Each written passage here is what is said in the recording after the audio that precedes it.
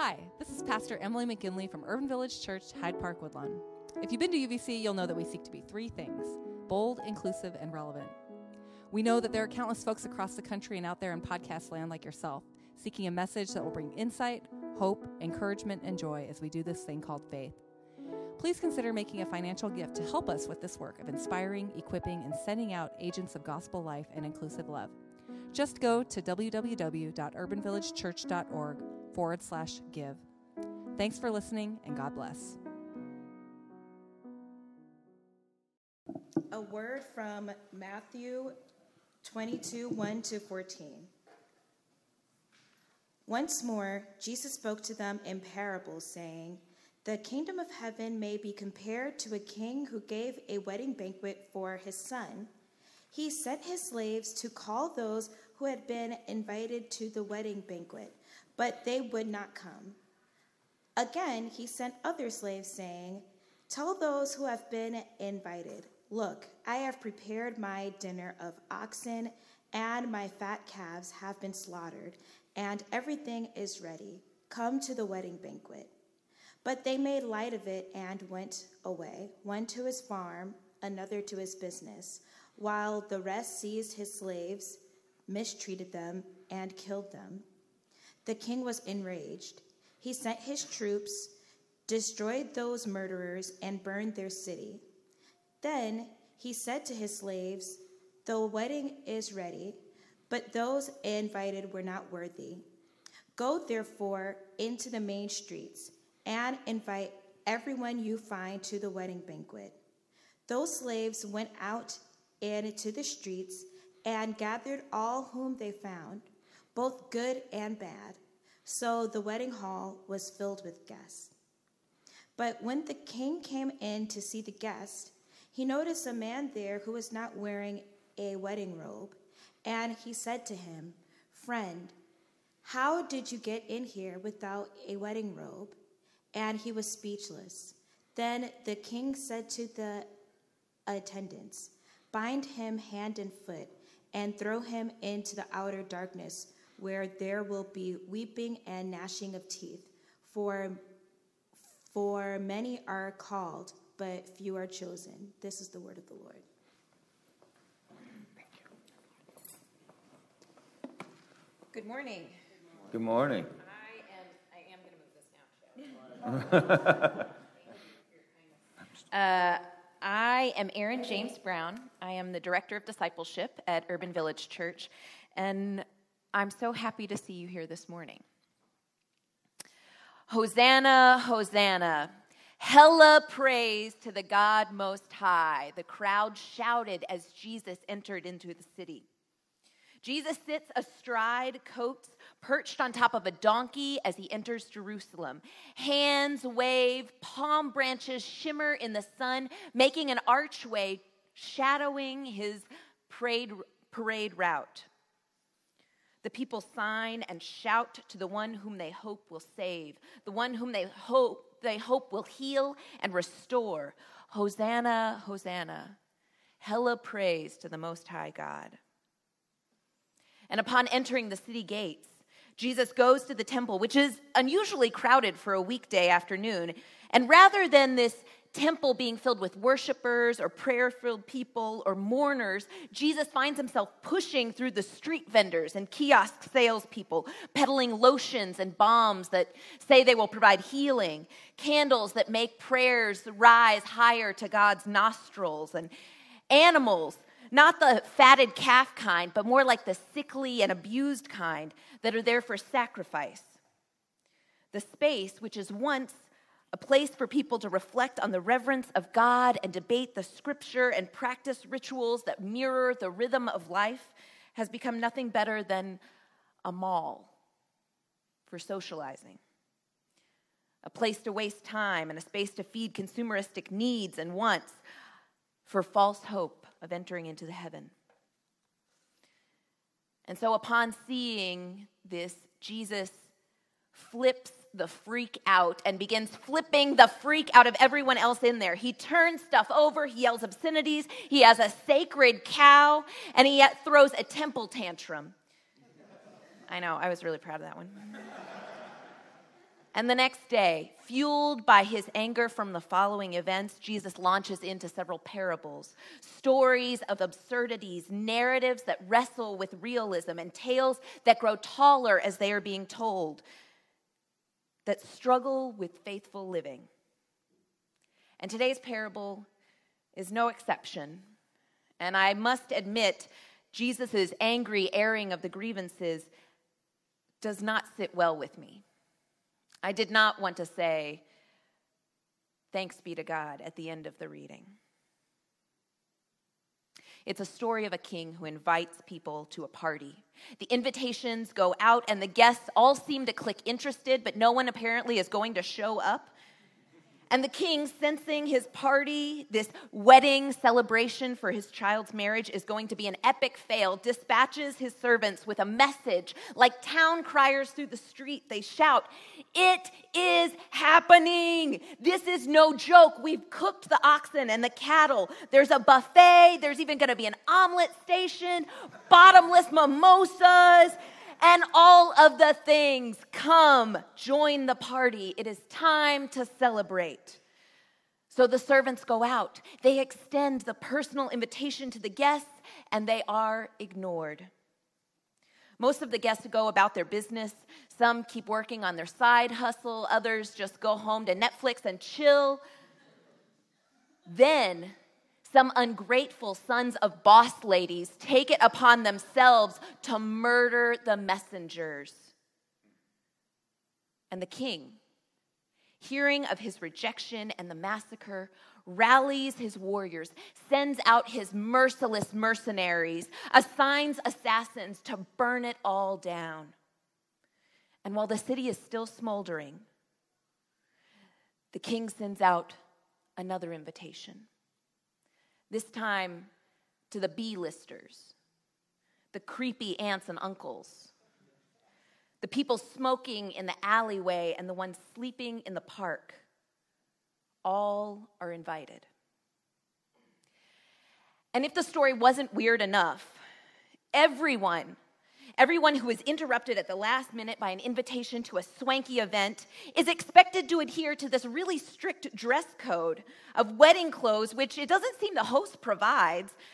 For a king who seems somewhat generous by inviting all of these people to the banquet, the text says he invites both the good and the bad. He has exceedingly high expectations of what his party guests are supposed to wear. I have high expectations, too, of how I'm supposed to look, but not how you're supposed to look.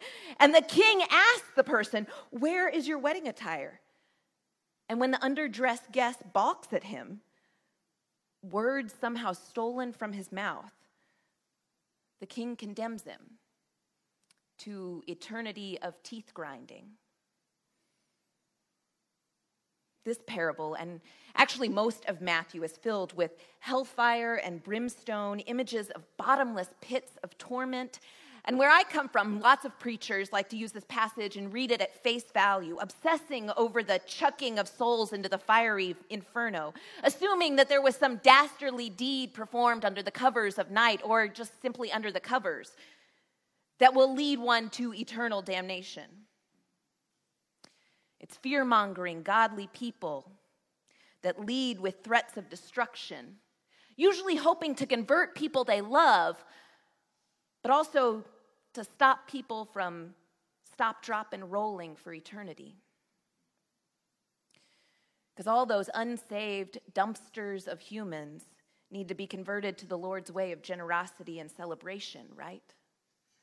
Or else suffer the wrath of the skull-crushing Jesus. Is that the gospel message? While I'm terrified of the king, I am equally drawn to and enamored by the God who wants all at the celebration. But once the party gets bumping, it's like the green-eyed monster God comes out and wants to bounce anyone who didn't follow the dress code. Was there even a dress code posted at the door? Why weren't there bouncers like a muscly Peter and a buff Mary Magdalene stationed at the entrance to tell people to turn around and go home rather than wear shorts and a t-shirt to the soiree? The text doesn't tell us if the king was supposed to supply the wedding clothes or if the person was even too poor to afford them. All it tells us is that the man was befuddled by the king's invitation to celebrate.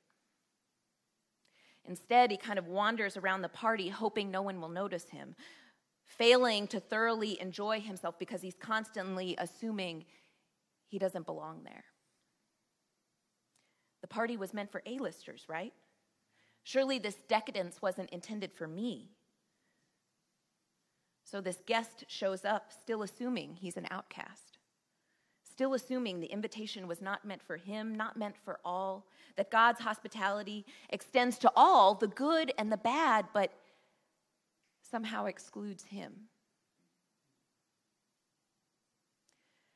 I have this recurring dream. And it's not cool to talk about your dreams, but I do it all the time.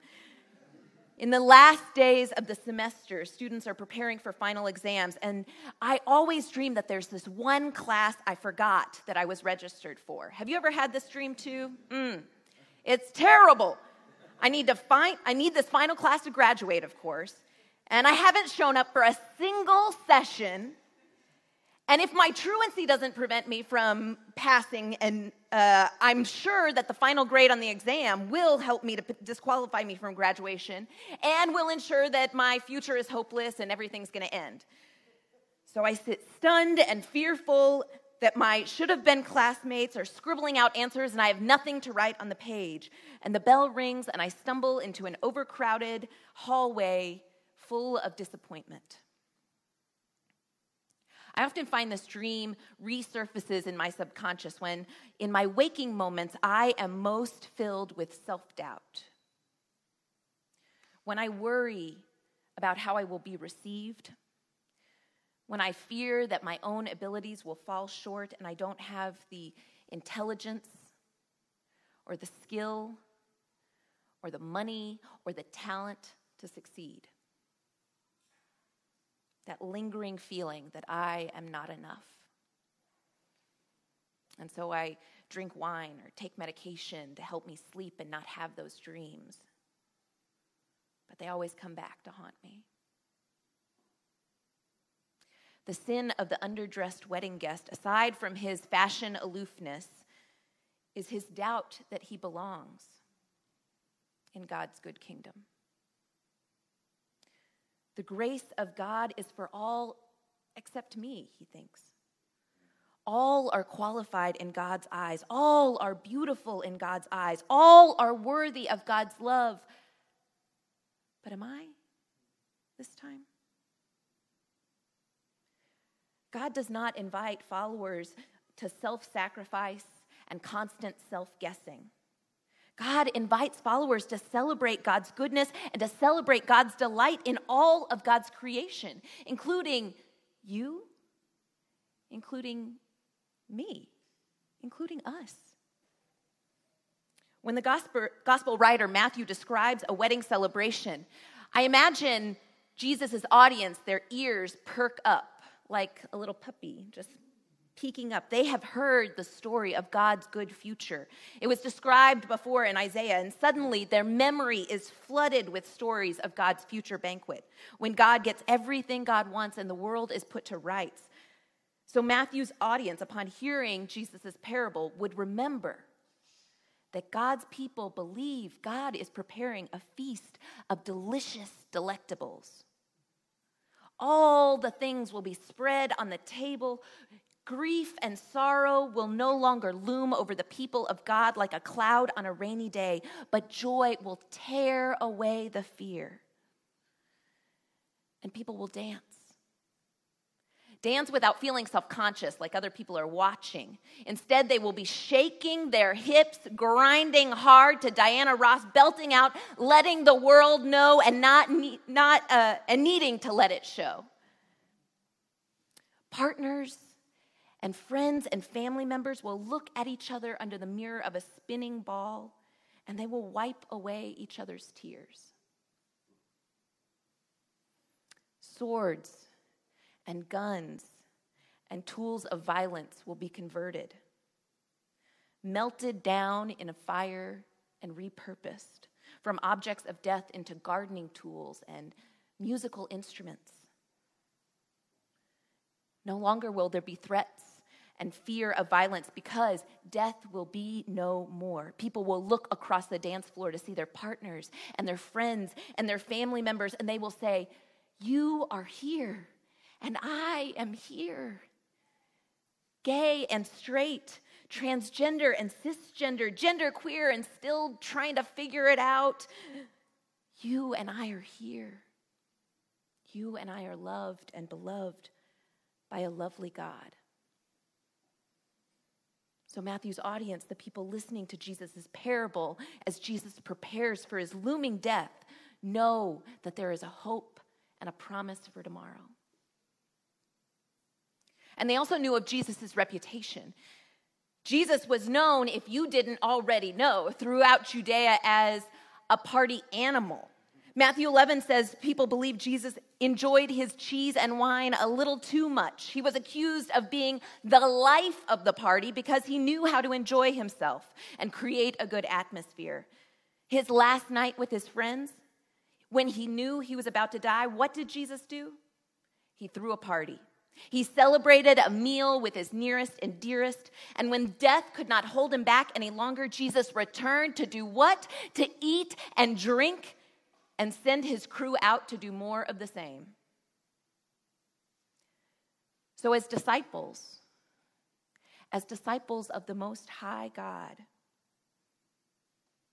as disciples of the Jesus who saves and redeems and celebrates, we are called to get the party started. God's future party is not and should not be some distant, far-off thing on our calendar that we're just waiting around for. The party, no, because Jesus died and was resurrected, is here and now. And we are to be people who party.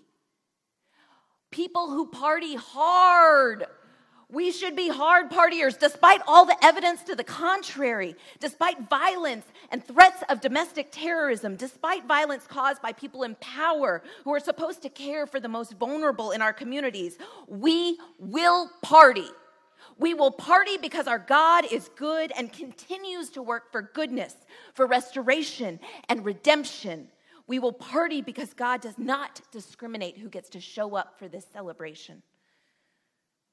So we will party with a vengeance. We party because it is true. Despite self-doubt, despite feeling worthless, despite the voice inside our head that says, "You're not enough," despite a world that continually tells us we are not enough, we will put on our our robes of righteousness, not because we feel self-righteous, but because God believes we deserve to look and feel our best. Those dreams of questioning whether we belong, those dreams of questioning whether we belong are just that. They are dreams. The last guy who failed to dress properly, doubted his place in God's kingdom, he was living in a dream instead of waking up to the reality around him. He believed hatred, whether it was self-imposed or socially provoked, which caused him to second-guess his worth. But Jesus, much like the king of this story, sees the man for who he truly is, one who is invited, one who has a reason to celebrate, one who is worthy of love and acceptance. So you are invited to party hard, to party with a vengeance. You are invited to know that you are a beloved guest at God's party, which is happening now. Will you pray with me?